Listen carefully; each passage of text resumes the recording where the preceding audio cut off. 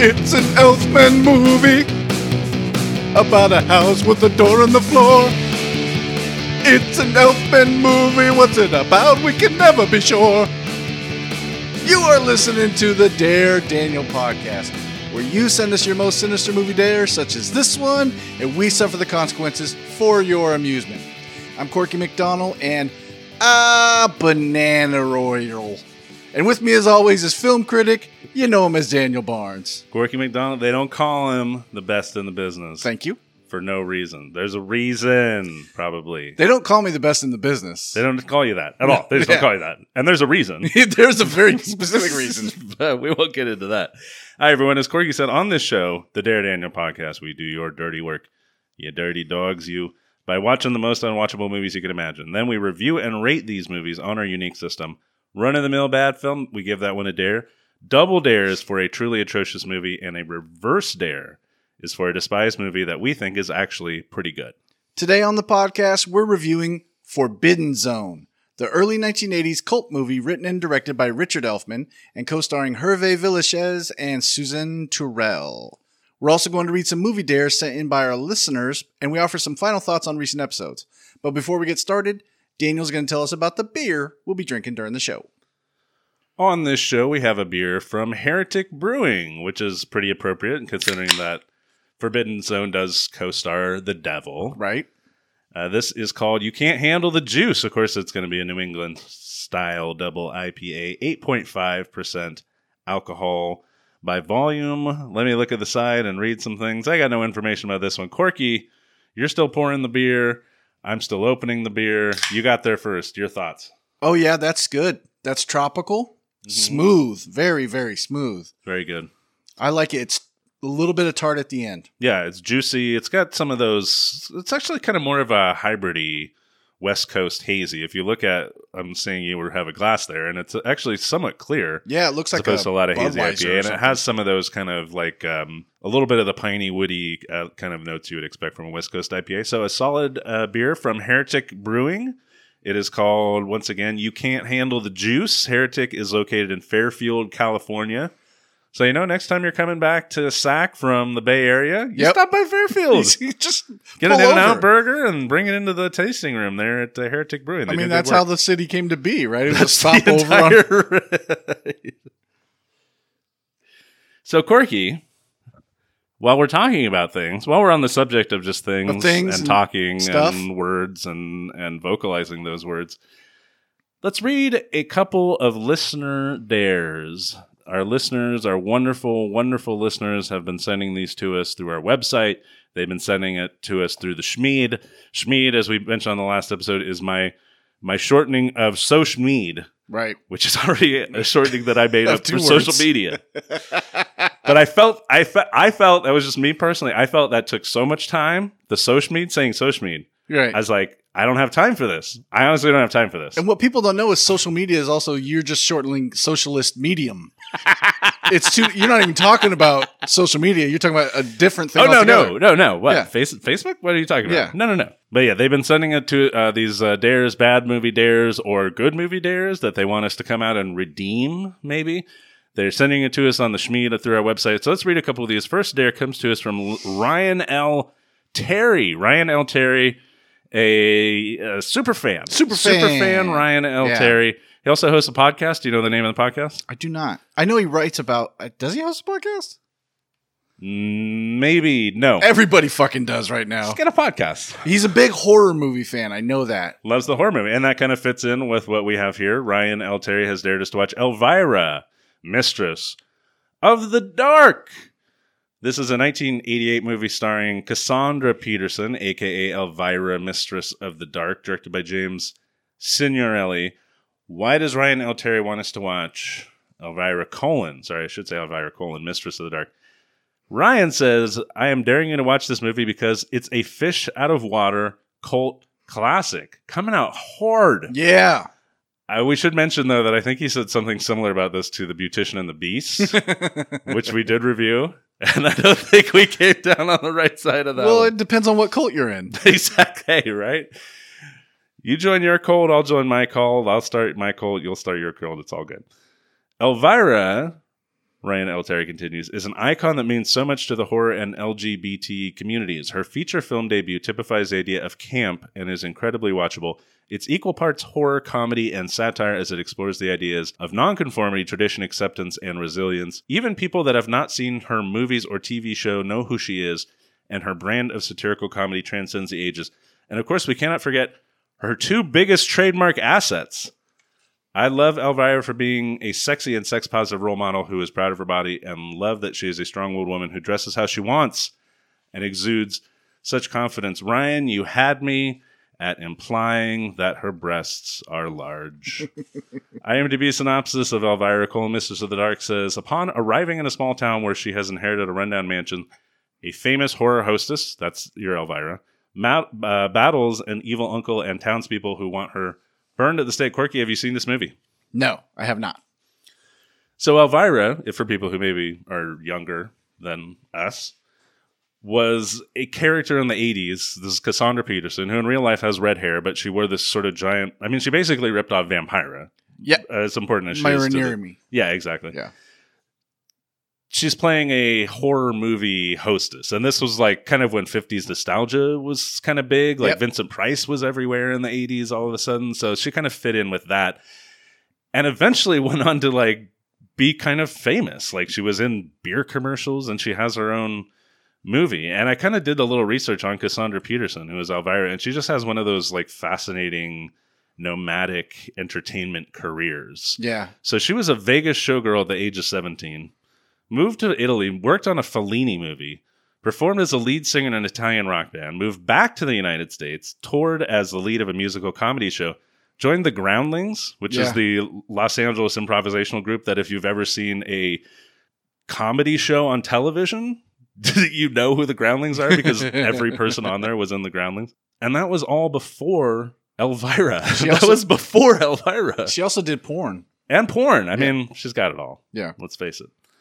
Elvira, Mistress of the Dark. I love that Ryan is stumping for this movie not as a watch this, it's garbage. Watch it because he really thinks it's good and he wants more people to see it. That's so I really dig that. Yeah. Thank you, Ryan. Next dare comes to us from Matthew Doherty, who dared us China Salesman, one of our favorite episodes. His dare is Snowpiercer. That's a 2013 movie directed by Bong Joon-ho. You may have heard of him if you're a movie fan. Just won the Oscar for Parasite. Yeah. Won like 11 Oscars for Parasite. Like he can't even they sweat. Yeah, they did really well. He did all right. Stars Chris Evans, Jamie Bell, Tilda Swinton, and others. Why did Matthew dare us Snowpiercer? First time I watched it, I was underwhelmed by the plot and acting, but the world created feels much larger than what it is supposed to be. Second time I watched it, felt like I was watching a reimagined Matrix where the main character wakes up to his surroundings and forces a system change. Third time, it was different again. Curious to hear your thoughts. The IMDb synopsis for Snowpiercer? In a future where a failed climate change experiment has killed all life except for the lucky few who boarded the Snowpiercer, a train that travels around the globe, a new class system emerges. Dan, you've seen Snowpiercer, yeah? I've actually seen Snowpiercer like Matthew. I've seen it several times. Have you seen it? Yeah. Are you a fan? My daughter showed it to me. They really liked it and really wanted me to watch it with them. Nice. Yeah, I was a fan too. I know that, I mean, there's some people who were not big fans of it. I remember a few people had a bad reaction, but I looked it up on the critic sites and it was actually pretty generally well reviewed. I will say that kind of like Matthew, having seen it a few times, I did have kind of slightly different reactions or focused on different things. I don't know if that's just because it's kind of a rich film with a lot going on. Yeah. Or just because it has those really strange like mood swings throughout it, you know, in a very Bong Joon-ho kind of way. Yes, to right. upend genre and upend your expectations. So yeah, Snowpiercer, I'm a fan. It's out there. I think it's on Netflix. So if you haven't seen it, give it a watch. Bong Joon-ho, man. Tilda Swinton gives a fantastic performance in this movie. She's great. Yeah, she's so amazing in that. Thank you, Matthew Doherty, very much for the dare. And now, our feature presentation. Forbidden Zone. This dare came to us from multiple locations. From a gal walks into a comic shop. Their dare went like this. Look, there are plenty of good reasons to watch this movie. Danny Elfman as the devil, singing Minnie the Moocher. Tattoo as a prince, jumping on any woman that moves. A man with a giant frog head. Obviously the best movie ever made. I dare you to enter the forbidden zone. Jump into that digestive tract. This also came to us from a Sacramento performer, Alex Shoemaker, who runs the Trash Movie Improv Show. Oh, right. Yeah, Thank you, Alex. His dare comes to us like this. Wow, where to begin? Danny Elfman not only does the music, but also plays Satan in the Sixth Dimension. What more could you ask for? Those are the two things I ask for. That's my Christmas list every year. That's all I want when a movie starts. IMDb puts it like this. The bizarre and musical tale of a girl who travels to another dimension through the gateway found in her family's basement. So yes, released in 1982, our movie this week is Forbidden Zone, written and directed by Richard Elfman. He is the brother of Danny Elfman. And to explain this film, we kind of need to actually start with the Mystic Knights of the Oingo Boingo. Mystic Knights of the Oingo Boingo. You have that right. This is a musical theater troupe formed by Richard Elfman and featuring his little brother, Danny. And Forbidden Zone kind of gives you an idea of kind of what their live shows were like. There was a lot of energy. There was a lot of kind of boundary-pushing content, this mix of experimental and traditional pop music, and then just a lot of, I don't know, I guess vulgarity and scatological comedy that kind of goes on throughout this movie.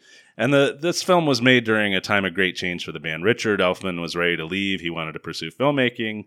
And after many years of touring with a full theater troupe, Danny Elfman was ready to just be a band and put it in one bus instead of a lot of buses.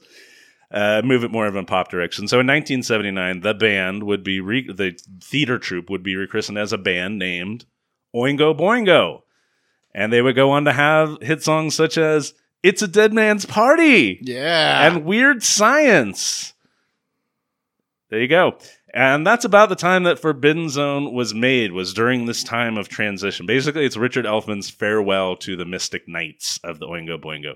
This started as a 16mm musical called The Hercules Family, but the movie expanded. A lot of the scenes that were shot on 16mm were reshot.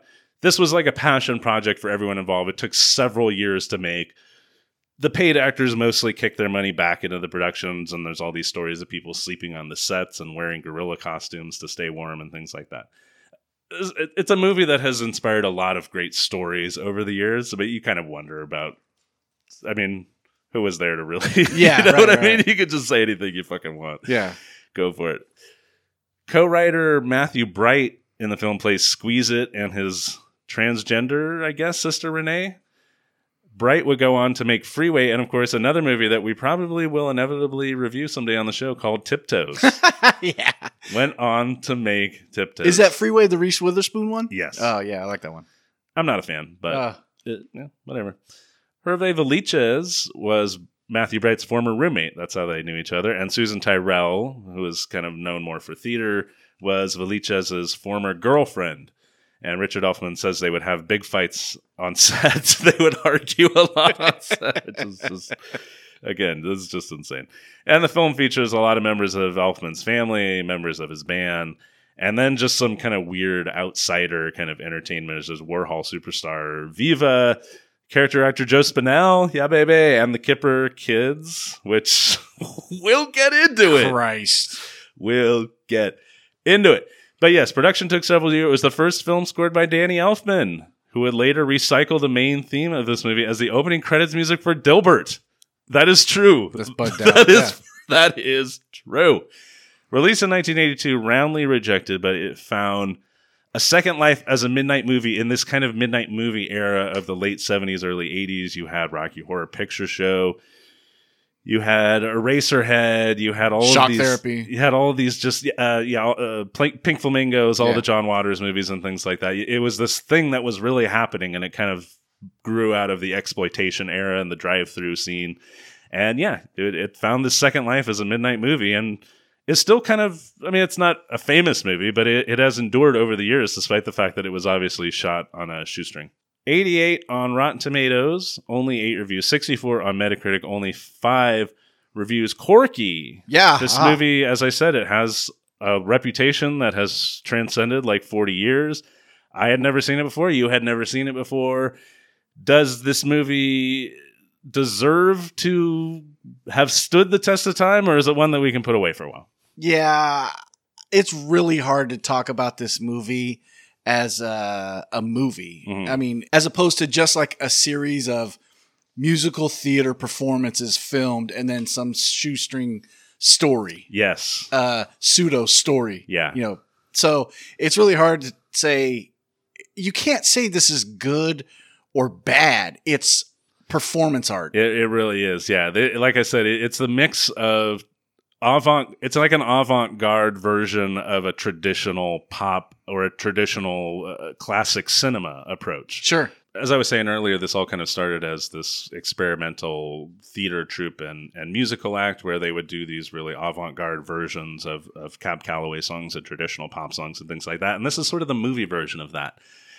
It does a lot of things that kind of relate to classic cinema in its use of sets and its use of camera movement and its use of special effects and the animation, and there's silent movie intertitles, the use of music, the wall-to-wall music. There's a lot of things here that feel like a classic Hollywood movie, but done at a completely insane way and made by completely insane people. Yes. Yeah. Even the lighting, the makeup, he shot in black and white and was going to send each frame over to China to get it colorized and sent back. And I've seen a little bit of poking around the internet. I've seen some of the like touched up colorization and it looks beautiful. Interesting. But that's only small, tight shots. You can't look at the actual set that it was on and say, that's beautiful. Yeah, absolutely. But the coloring and the makeup and the lighting were really effective. Yeah, absolutely. It's very intense. And we should say that the version that I rented, which was on Hoopla, which is the VOD service that's tied to the Sacramento Public Library, that was a colorized version of the movie. I don't know if that was made with Richard Elfman's consent or anything like that. Oh, shit. But I got about 10 or 15 minutes into it watching this colorized version. I was like, man, it's not popping for me. So I realized like this needs to be in black and white. So I turned on the grayscale filter on my laptop, and immediately the movie... in color, it just looks like a cheap movie. Yeah. Made on cheap sets with cheap costumes, cheap ideas, cheap actors, cheap everything. Go to black and white, it's all still cheap, but it feels like a nightmare. It feels just like a deranged nightmare that really has sprung up from some other dimension. You're somewhere else. Yeah, absolutely. Yeah. You feel completely displaced. Whereas in the color version, I'm just looking at the crazy eye makeup and the crazy colored sets and how cheap and bad everything looks. Yeah. So again, if you see the color version, I highly recommend switch off the color and watch it in black and white. You're going to get such a much better experience out of this movie. But yeah, I will say at the same time, I still had some issues. It's like you said, it's kind of one note. Mm-hmm. It's super insane. I mean, it's insane. Like this is insane. Yeah. And I don't just mean like it's quirky. No, it's fucking insane. We will go through this in a progressive order. Yeah, but that's not going to make any difference to you watching the movie as understanding a story or that scenes should even tie together, or that we sit there and go, okay, so now the decapitated head flies back in with angel wings, and you're going to like, what the fuck? Or chicken wings. Even maybe. Saying that, you don't know that what it is. It's a mannequin head, quite obviously a mannequin head on a visible string that hits a table, and then now we have a close-up of a man talking. Right. So just be prepared. Yeah, absolutely. It's a crazy movie. There's a lot of quote-unquote shocking humor, and honestly, that's where the movie, I feel...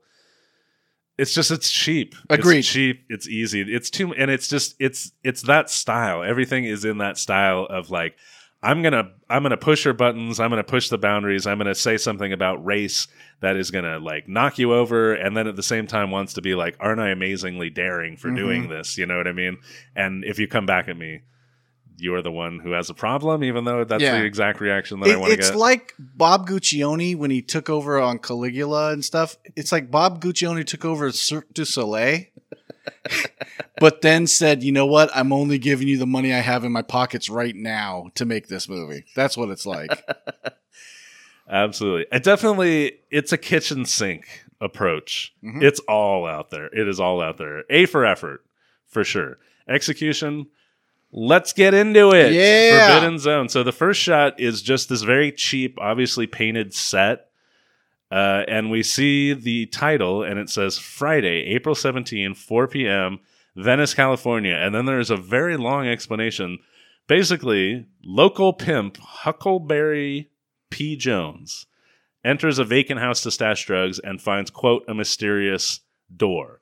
And this starts the first of many just blatantly offensive racial stereotypes. Yep. Intentionally offensive. I mean, again, this movie is all about, like, where's the line? We don't give a fuck. Like, we are just going to go so far past the line. We're not going to tiptoe past the line. Yeah. We are going to rocket past the line. We're going way too far. So there's a guy in blackface, and it's just so over the top ridiculous that it's almost not even offensive because it's just so insane. And there's this jaunty music behind, I mean, Danny Elfman music. It's behind everything, and then it's sped up in fast motion. There's like sped up sound effects, voices. Yeah. So it's assaulting all your senses. Yeah, actually, no, probably just visual and ears. Just those are the two. The taste, but it's hitting them in different ways. Yeah, so again, the movie, it's a kitchen sink. There's animation sequences, there's silent movie intertitles, there's fast motion, there's slow motion, there's like it's just all over the place. It just throws it all out there. I saw the first 60 seconds of this. I said, this is a very LA production. This is very LA. So basically, Huckleberry, whatever's in the house, whatever is in the mysterious door that Huckleberry L. Jones finds, it scares the shit out of him. He runs away, and then there's not like this 3-minute opening credit sequence where we're going down underground. Yeah. We see nuclear waste. We see Atlantis. We see skeletons playing music. Everyone is introduced. And again, what is a very old-fashioned movie kind of way to have the opening credits. So we finally end with this. Again, it's a 3-minute opening credits sequence in a movie that's like 74 minutes. So like that's a lot of time to spend on your opening credits. So we meet the Hercules family. Let me tell you something about the Hercules family. They're wacky. Non-traditional. They are wacky. Everyone is wacky. Think wacky, and you have the wacky Hercules family. Corky, describe the Hercules family. Well, everybody's over makeupped. Sure. The child boy named Flash is a 70-year-old man, quite obviously a senior citizen. Yeah, wearing a Cub Scout uniform and one of those and a propeller beanies. Propeller hats. Then there's Grandpa Hercules, who is a Jewish stereotype. He's got a long black beard. He's got his eyes blackened, and he never talks, but he's supposed to be old and senile. They have to tie him up. Yeah. They always talk about how they have to tie him up. There's Frenchie, the daughter. She's French for some reason. She's just French. She went to French school. And then there's Mom and Pa. And it doesn't come out till later, but the dad is Swedish. He doesn't speak Swedish at this point. He speaks like Cab Calloway. Yes. Every line of dialogue that just goes around this table, and it's all dialogue like the one guy at school's got a brother who thinks he's abroad, and everybody speaks in like this Brooklynese. Yeah, except Frenchie who speaks. Except for Frenchie. Everyone is doing a different character bit. It's all over the place. But during dialogue, they cut away like 10 times to different things. Grandpa getting hit on the head, and there's sounds of bongos as he's getting hit. Right. This is while someone else is talking. It cuts away to someone going, yabba, yabba, yabba, yabba, yabba, yabba. So it's fucking random. It's just random ass, dumb ass shit. Yeah, it's just nutty, right from the fucking beginning. And there's all this kind of like Three Stooges-esque slapstick. But in this movie, and this is a strain that goes throughout it, the absurdist humor and the Three Stooges style slapstick, but it all goes too far. Yes. Like, it's not just somebody gets bonked on the head. Somebody gets bonked on the head, and then, like, their face gets turned into hamburger or something like that. They get beaten to death. You know what I mean? I saw a review where they said the humor shines through the funny aspects. I was like, I don't think they cared if they were funny. They were like, it's the deconstructionist type. So it comes out that they have a door to the sixth dimension in their basement. This is the door that Huckleberry L. or P. Jones went into. And this starts one of the many, many musical numbers that go. There's basically music in the background nonstop throughout this movie. And it is just like super high energy, super frenetic, super like just fast pace and just like like it is just constantly going. But this musical number is basically, it's like a Cab Calloway number that they lip sync to. Josephine Baker is, I think, one of the singing voices. Yeah. So it's just random as shit. So then we go down and we get this sort of view of the sixth dimension. Just a very brief little view before anyone's actually gone down in there. And it's just kind of this one shot. It's like a big, but still very cheap set.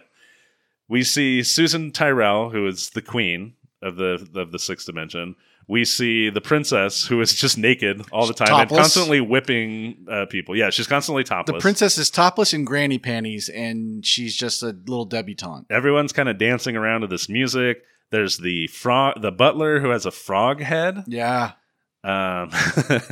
We see Hervé Villechaize. He is actually one of the Dare say he was a prince. He's actually King Fausto. King Fausto. And it's just this kind of like crazy 1930s style musical number. It's not done as well as that would actually be, but it's completely insane. Like if you've seen some of these 30s black and white musicals, they have this intense energy. They have this crazy fantasy feel, like it's taking place in an alternate dimension almost. Hell's a Poppin' feels like you walking through hell. Absolutely. It's crazy. It's all over the place. Yeah.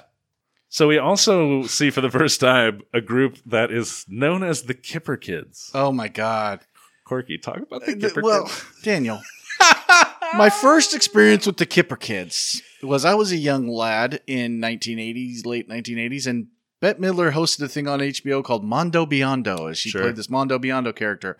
And it was the first time I ever noticed what huge boobs Bette Midler had. Right. She's wearing this like low cut dress, and as an 11-year-old, 12-year-old boy, I'm like, oh, there's gonna be nudity. That's good stuff. And it's just a bunch of performance art things that she strings together, and one of them is the Kipper Kids. Yeah. Which she is married to one of the Kipper Kids. One of these guys who they are performance art. That's the best thing I could say about them is they're performance artists. Yeah. Because they're going to perform, and much like art, it's just going to do what it does, and you are going to have to make your own decisions about it. Yes. It makes no sense. There is no linear structure to it. Right now, they're in jock straps and kind of like ghost paint. Yeah. And they're two bald guys in round glasses. But very hairy. Very hairy. Yeah. Except for on top of their head. And they are making just fart noises. Yeah. Basically. Yeah. They're just making guttural noises and fart noises that they have choreographed together. And this is just like, and they've had this act since like the 60s or something like that. And I'm sorry, I went off with my Mondo Biondo thing. It frightened the fuck out. I thought I was going to see some titties. It frightened the fuck out of me. Seeing you saw these bald farting guys with makeup and prosthesis on their face, smacking each other. And then in this movie, they're doing their bit. Yeah. And what the fuck is any of this? I cannot even. It's just amazing. It really, because they obviously put a lot of work into it. Sure. It's incredibly well choreographed. Oh, God damn it. It was probably the easiest scenes for Richard Elfman to shoot. You know what I mean? Like, they were hitting their marks every fucking time, I bet. And yet, holy fuck, what? This is weird, like David, like we were talking about Eraserhead of the Midnight Movie School. It's kind of a David Lynchian thing of just, here's these two mostly naked, bald men making fart noises, and they're just doing it with utter conviction. Yep. But, oh man, it's weird. So anyway, we see a little bit of that. That's the first time. I mean, I would say I was not a huge fan of the fart noise guys. No, I've never been happy with the Kipper. I've never said, ooh, look, it's the Kipper Kids. And there's just a lot of, I mean, like I said, there's a lot of offensive jokes, but they're of the derp offensive variety. They're not really that offensive, you know what I mean? Like, they're just so dumb. Oh, God. The kids, like, walk in, we go to school. Yes. The kids are speaking pig Latin. But, see, that's the thing. Wacky. It gets to, now we're at school, and the girl in a bikini is talking pig Latin walking into school. And when I say walking into school, she's walking to a big cardboard backdrop. Yes. And this is where we meet Squeeze It for the first time. And Squeeze It is just sitting in a trash can. Squeeze It is Matthew Bright, as we said. He would go on to make Tiptoes and Freeway. Squeeze It's in a garbage can. Yeah, we meet Squeeze It. And he gets bullied by two girls who throw some garbage in there. He gets bullied by everyone. He's like the most pathetic thing. And everyone calls him Chicken Boy. Yeah. He is the most, like, it stuck with me. It's the most bothering thing about this movie. Yeah. His line delivery. Yeah. He's got a not unpleasing voice, but his cadence and line delivery. I'm the most terrified person ever. Oh, I wish I could go. I'd be while shaking. Constantly and doing chicken arms. Doing chicken arms, walking around like a chicken. I mean, the thing about this movie is that every single person, we kind of talked about it a little bit with Velocipaster, but this goes even more. Everyone's doing an outsized bit. Yes. Everyone's doing a big to the rafters bit. But here's the thing. There's literally like 2, maybe 3 people in this movie who are good at doing that. Exactly. Everyone else is not good at doing that, and they're all doing it. And Matthew Wright is the worst. Yo, he's the worst. He's absolute worst. I do live performances. I perform on stage. I like seeing live shows. I've done dinner theater, that kind of stuff. If I saw this live, I might even be kind of into it, the commitment and the level of the bit. But the choices made by the director in capturing it are not good. No. And the interstitial cutting of everything and sped up stuff, it ruins it. So we go into the school now, and the school, of course, just because everything is a grotesque version of reality, the school, all the kids are like adults, basically. Yeah. But they're all fighting. They're all doing drugs. One of them is dressed like Hitler. There's all the black kids are pimps. They're shooting dice. They go in. We follow Chicken Boy into school, and you just hear, "Fucking, I'm gonna fucking kill you. I'll fucking kill you, kid. Kid, I'm gonna kill you. I'm gonna fucking kill you." So yeah, I mean, this is it. Everything is a grotesque, surreal version. And this is before, we're not even in the 6th dimension yet. Nope. We're still in the old regular whatever dimension. The teacher is a man dressed as a woman, heavily made up. Yeah, with like these big fake lips or something like that. Yeah. There's another musical number, of course. There's like mannequins that come to life during the musical number. They do swinging ABCs from the Three Stooges. Right. Like, A is A, B is B, B-I, Bicky Bye. But it's like some bastardized version of that. Yeah. The two that was the most surprising thing to me was there was 2 guys I saw were mannequins in the back because I'm writing down like who all is in the class. Then they start dancing. I'm like, holy shit, were those guys there the whole time? No, they were actually mannequins at the beginning. It's called movie magic. Right? Yeah. And it caught you in its sway. So yeah, then there's this, they're doing Bim Bam Boom, and like lips are like superimposed onto someone's face. Oh god, Bim Bam that Boom. kid is bothersome. Yeah. So apparently this is another story that I read about. Richard Elfman has talked about this movie in various articles over the years. And apparently what he says, again, some of these stories have to be apocryphal or at the very least just exaggerated. But he says that a lot of the extras in this movie, people in the background, are actually just homeless people because they didn't have anybody else to be in the movie. Gotcha. They're shot in, I believe, as you were alluding to, downtown LA. So they're just pulling in homeless people off Skid Row onto the movie set. And then apparently this guy came on set and they said, here, just come on here and we'll shoot you. And all you have to do is say Bim Bam Boom. And all the guy did was just stand there staring at them. And they're like, okay, we'll use it, but now we have to put somebody else's lips on. Oh, that's why say Bim Bam Boom. It's like the Clutch Cargo type lips. Yeah, so it's a really weird thing. But then later, that same guy is seen being beaten with like a plastic baton. If that's true, then what? Yikes. So now we go back again and we meet the king and the queen of the Forbidden Zone, aka the 6th dimension. So this is Hervé Villechaize, best known as Tattoo on Fantasy Island. And it is Susan Tyrrell in like divine makeup. Like she is way over everything.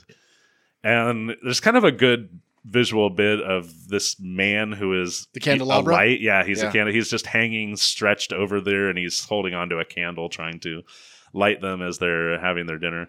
So the daughter, the king calls her Frenchie. She has another name. I can't remember what it is off the top of my head. It's Janet or Susan or something. Okay. Something plain like that. But yeah, this is Frenchie, French daughter, played by Richard Elfman's wife at the time. Frenchie decides she's going to sneak down to the 6th dimension, even though her parents forbid her to do it. And she goes down there, and to get to the farting guy still suck. Yeah, I guess we should talk about that. You have to go down to your basement, and then you go through the basement door, and then it's like a digestive tract in this very kind of like Terry Gilliam type art. Yeah, so it starts as it seems as like there's a giant underground, and you have to pass through this giant because it starts as like a mouth, which is just these sort of painted flats of a mouth opening up. Then it cuts to the, like you said, the Monty Python style. People going through intestines back and forth down the digestive tract. And then they get pooped out of a butt. Which again is just painted on a flat. There's big brown pillows that look like poop. Yeah, exactly. So if you would go down to the dimension, you essentially go through this digestive tract to get pooped out of a giant or whatever. Yeah. So she sneaks down there. The farting guys are down there still. The topless princess is there. The queen's there. She says that Frenchie is, quote, just another slab of meat for my dungeon, but the king, King Fausto, Hervé, falls in love with Frenchie. So this now leads to the Queen's big musical number, which was one of my favorite songs in the movie, actually. Maybe just because Susan Tyrrell is one of the 2 or 3 people in this movie who are actually good at playing big. Like, she's an old kind of theatrical type. Yes. Like, and I wrote on here, I was like, oh my God, am I liking Susan Tyrrell in this movie? And I do. I like her performance. I like her over the topness. And I think Divine was a great comparison for her look and a performance. She's great. So it's this big kind of rock number, and it has the line, "I was hatched out of a witch's egg." That's good stuff. Hervé, I couldn't tell if he was smoking a blunt or if that's just how cigarettes look in his hands. Susan Tyrrell is grabbing her own boobs quite often during this number. Boy. And beyond this number as well. King Fausto has a great line, though, because he's talking about his zombie army and his zombie navy. And he says, just wait till those dead babies start marching. Which is just a fucking what? That's such a fucking weird random line. So, Fausto has some vague plan that is never really elaborated on to conquer the galaxy or conquer other galaxies. Oh, come on. I'm trying to parse the story or anybody's. I'm trying for the people at home. There was a character we didn't talk about in school who got killed. Johnny killed Billy. Billy comes back later. Sure. This is one of about 5 times that Susan Tyrrell calls Frenchie a French slit, which I liked. Then we get a Hervé Villechaize Susan Tyrrell sex scene on the table. Yeah. How about that? He mixes mentions of like the French master race, and that's why he's in love with Frenchie. So yeah, they have sex on the table. The guy who's hanging over it kind of strains to watch. But as they are laying next to each other post-coitus, the king has a Frenchie sex dream. Yeah. How's a Frenchie? Was that a dream? I thought he went and got her. Thought went and had sex with her because he put her in Sex Dungeon 63, which the title card tells you that's his favorite concubine cell. Yeah, but as he's laying next to the queen after they're having sex. Oh, no, that's right. Yes, he has this dream where he is saying, Frenchie, hada, Frenchie. Yeah, I gotcha. This movie's very, very sexed up. Oh, boy. Oh, boy. Back to the classroom. More of the same dirty classroom hijinks. It's just kind of obvious stuff. I mean, it's not even as good as like Rock and Roll High School or anything like that. You know, it's all just a little on the easy side for me. Again, A for effort. But Flash decides he's going to go rescue Susan. Squeeze it refuses to come. He's too scared. So Flash goes and gets Gramps instead. So they go into the Forbidden Zone. They fall down, and they meet an old Jewish man. Yeah. Who is played by Richard Elfman's father. Grandfather, I thought it was. Was it his grandfather? Yeah, I thought it was the grandfather. Okay. Yeah, I guess that would make more sense. The other thing I liked about this movie was I liked a lot of the Yiddish stuff. I liked the yodeling and all that kind of stuff. And this guy is very much laying on the Jewish moneylender stuff. Oh, sure. Absolutely. But as Richard Elfman said in an interview, he's doing no acting whatsoever. He's not doing a voice. That's his grandpa? That's my grandfather. So, and he's really good. He's really good, this guy. Yeah. So he gives them some advice, which it doesn't pay off because, as I found later, the version that we saw, I don't know if you stayed for the scenes, but there's a scene after that where that ties into, he tells them what he tells them to do. Anyway, okay. They just cut it out. So anyway, they're just wandering around in the dungeon. For the people at home, if you're thinking about watching this movie, let me just, as a caveat emptor, let the buyer beware. If you're not a huge fan of rape humor, this movie may not have a lot for you. Right.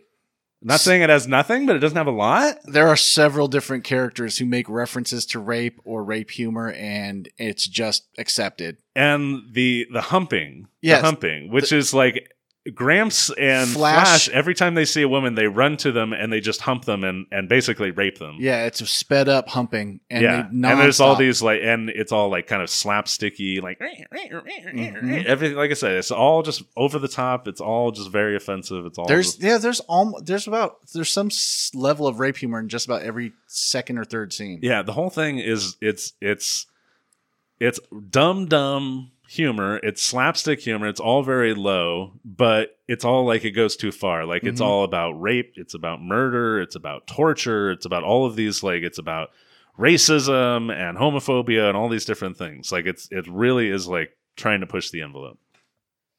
The queen decides she's going to take her revenge because she's decided that King really does like Frenchie. So right. Yeah, he stuck Frenchie in cell 63, which is where he keeps all of his concubines. Yeah, and she's going to torture Frenchie on a rack? Yeah. Where the topless princess comes in. All the prisoners in the cell start singing. The prisoners are like urging them to torture Frenchie to death. And it looks like the princess goes and charges up a dildo. Yes. I didn't know it was a dildo until where she starts about to put it. And they're really going to make this scene where they're just going to insert an electrified dildo in this woman. Yes. It's like, holy fuck. Yeah. Wow. I mean, shades of Sleepaway Camp, though, right? With the curling iron. Brutal Hiltzik stuff. stole from a master. Yeah, he always did. So this is the second movie we've done where a woman is topless completely throughout the movie. For sure. If you had to say celebrity mud wrestling for charity, sure. Do you take the sorceress or do you take the princess? I'm all in on the sorceress. Sorceress, right? All in. What she showed me in her breakaway speed. Yes. There's a scene where she has breakaway speed. She goes down real quick and she does all of this without anything above her fucking The topless waist. G-string rope descent is enough right there. That's like there was rope burns on 45% of her body after that. Prostrating in that shit. That was amazing stuff. And hey, hats off to whoever is this person. Princess Giselle something. The Princess Giselle.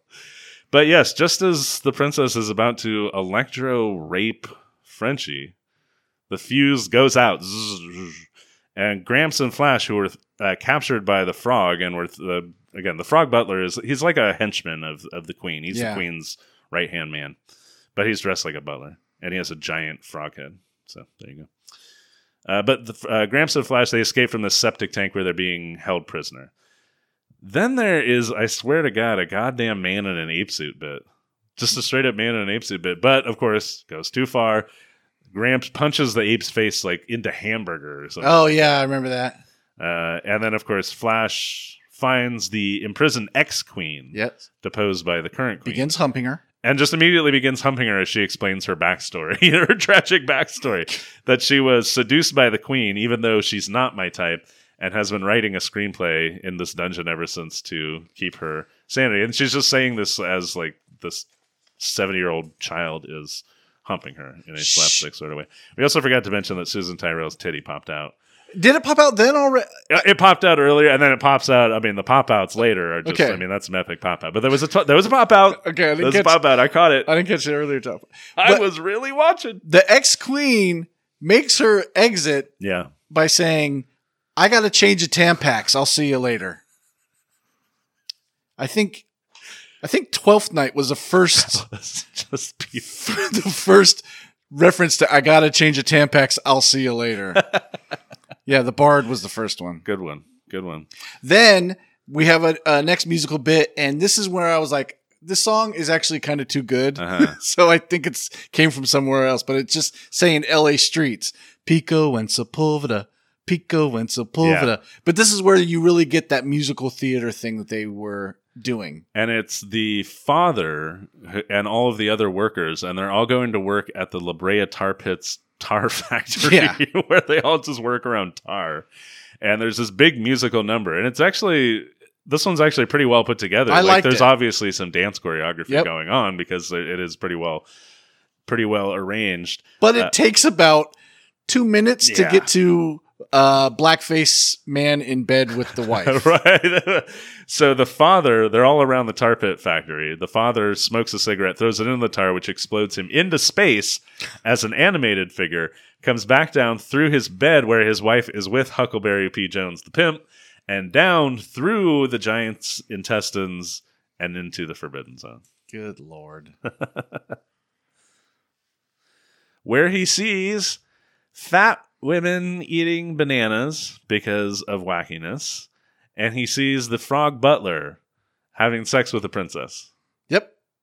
because of, again, wackiness. That's a sentence so he gets captured.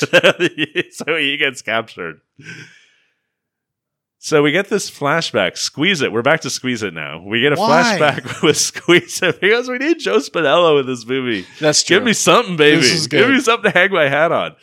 So Squeeze It is remembering... Is this a flashback? I don't think it's a flashback. No, it's not I think a it's just Squeeze It's home life. Yeah, so Squeeze It has before referenced his mother and how his mother is horrible to him, but that's okay. He respects that. He respects that she's horrible to him. And she comes in and she has this man in a sailor suit, and it's Joe Spinell, which if you have seen Rocky, he's the loan shark in Rocky. And if you've seen The Godfather... first two movies. He shot somebody in a revolving door. He's the guy who did the revolving door hit during the crucifixion, the christening scene. No. That was no heart. That's from part 2. No. That's no heart attack. Yes, that's no heart attack. I love it. Good stuff. So Joe Spinell is great. He's one of those just great 70s character actors. Yeah. Always played a mobster or a loan shark or just someone very loud. Or a which is what killer. Who he is here. Yeah. So here he is Squeeze It's father, who says he's not Squeeze It's father, but is just laughing the entire time. And basically the mother brings him in to say, look at here, it's Chicken Boy. And Squeeze It is like sleeping with chickens. And they're laughing at him. And he's like, this isn't mine. I don't have any chicken in me. And they're just laughing it up, making fun of Squeeze It. Which ends, of course, in a rape joke. Flash then just gets a phone and calls him from the Forbidden Zone. This is my favorite dialogue in the movie, though, right now. This is my favorite dialogue in the movie, because you see that Flash just walks over, he's in the Sixth Dimension, walks over to grab a phone, cuts back to Squeeze It, who's got now a big phone right next to him, so you're like, okay, this is who he's going to call, because that's just good storytelling. The phone rings, Squeeze It goes, hello? It cuts back to the old man who's playing the young boy Flash. He says, hey, yeah. Squeeze It? Yeah. You gotta come down. But he didn't mean to throw in those yeahs. You saw the actor working through his lines. It's the best. I fucking rewound it 3 times. It's the best. Better than anything the Kipper kids have ever done on purpose. Ouch to the Kipper kids. Yeah. All day on the Kipper kids. So Squeeze It. It's Squeeze It to the rescue, because, again, we have these sort of silent movie titles that pop up. And one of them says, Squeeze It to the rescue. So he's going to go and rescue Frenchie and rescue Gramps and rescue Flash. But he immediately is like, as soon as he steps into the Forbidden Zone, he gets captured and put in front of the Devil. Yeah. And the Devil is played by Danny Elfman. Hey. Who sings a variation on Minnie the Moocher. So, again, more Cab Calloway. And basically, Squeeze It tries to make a deal and kidnaps the princess for him, but the Devil, played by Danny Elfman, kidnaps Squeeze It, or double crosses Squeeze It and cuts off his head. Yep. Danny Elfman, this is like probably the best scene in the movie. Sure. He is so freaking good. Yeah, he goes for it. Again, Joe Spinell, Susan Tyrrell, Danny Elfman. Those are the 3 people who have what they can do to actually play a big character and play to the camera and play to the audience. And no one in this movie has anything resembling those kind of talent. We have the Queen is now getting a massage by a yodeler. This is Richard Elfman. He's doing the Yiddish Charleston as he's massaging her. Yes. I did like the Yiddish parts. I don't know, something stuck with me. The king, Fausto Hervé Felices, he frees Frenchie to save her from the Queen, who is ready to kill her. But as they're escaping, Renee, this is Squeeze It's sister, gets pseudo-menstrual cramps.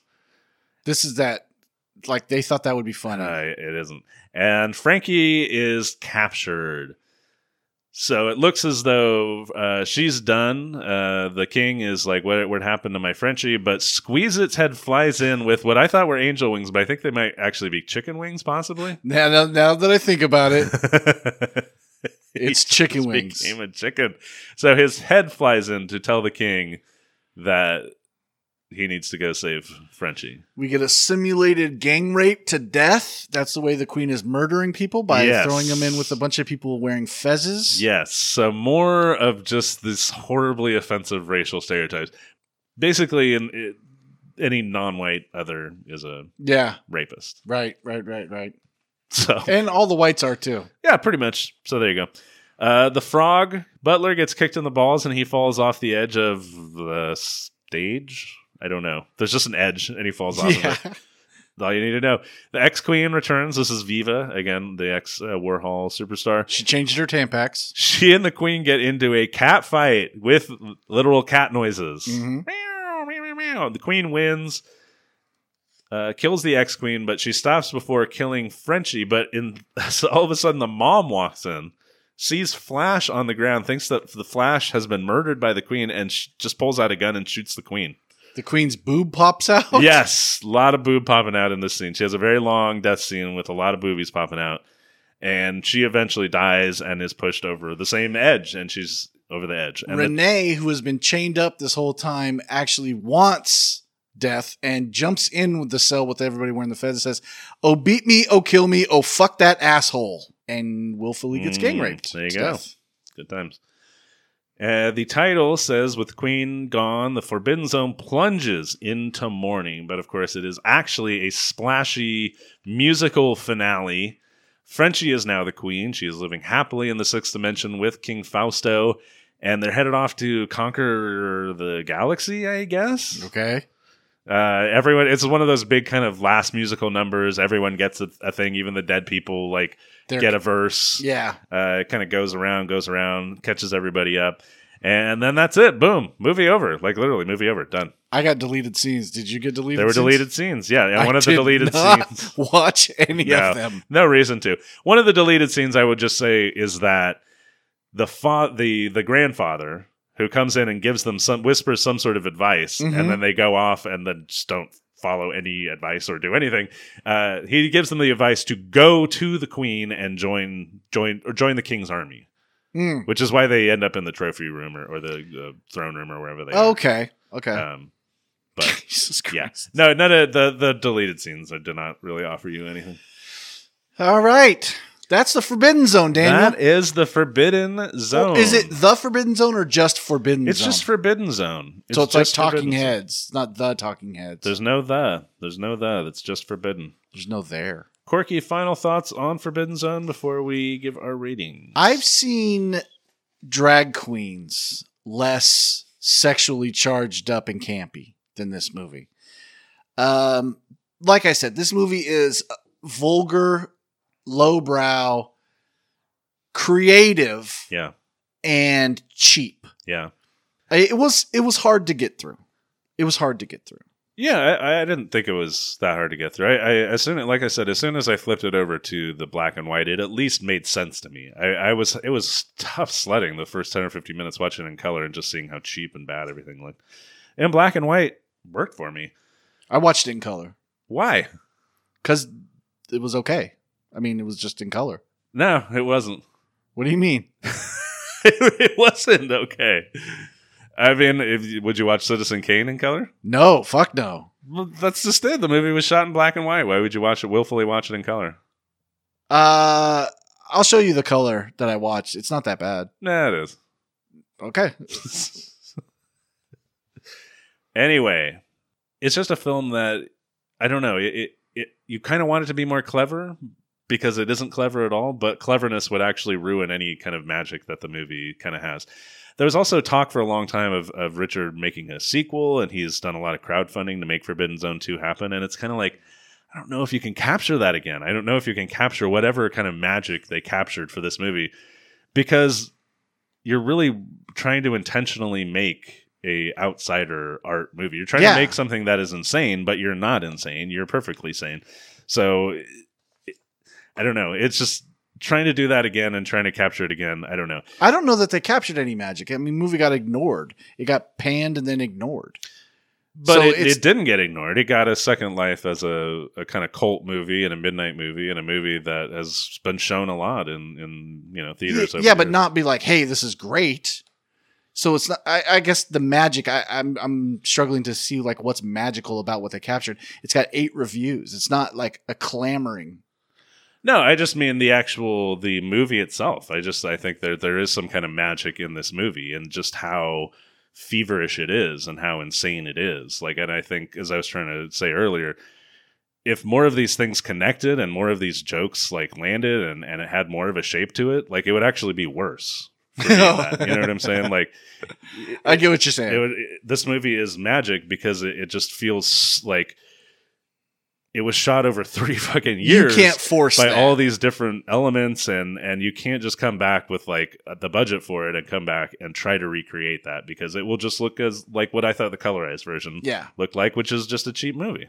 So, Corky, let's give our ratings for Forbidden Zone, Run-of-the-Mill Bad Film, A Dare Next Level Bad, Double Dare, and a movie we actually kind of like, Reverse Dare. Corky, your rating? Oh, it's a Double Dare. Double Dare? Yeah, it's a Double Dare. Like, if in my head I could say, well, I could call it a dare because I appreciated the effort. I appreciated that if this were live, I might be like, not even just like tolerating, I might be into it if it was live, but it's not good as a movie. It's not. I don't like calling it a movie because it's just a strung together bits of this musical theater troupe with this really just poor choices of filming and humor and editing and lighting, and the acting is so awful. I can't recommend people watch this. I recommend people watch it in black and white. In color, it is, I agree, a piece of garbage, but if you watch it the correct way as I did, then I think it would come across for you. I hesitate to give it a reverse dare, though, because like I said, I didn't really like it. I'm really glad I saw it.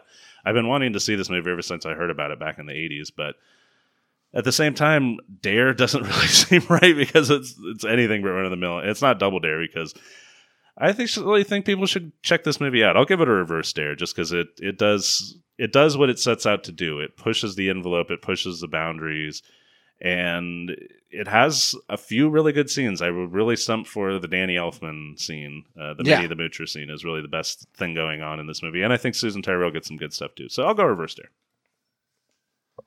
All right, that's all we have for you on this episode of Dare Daniel. But we'll be back in 2 weeks to review another of your movie dares. Until then, send your most sadistic or altruistic movie dares to us at daredaniel.com. And be sure to follow Dare Daniel Pod on Facebook, Twitter, and Instagram. Like and rate us on iTunes or wherever you listen to podcasts. You can read more of my movie reviews on the Dare Daniel website at daredaniel.com. Corky, where can people find you crawling through a giant intestine? You can find me crawling through a giant intestine, but I'll be going back up the other way because I'm getting to that schoolhouse, baby.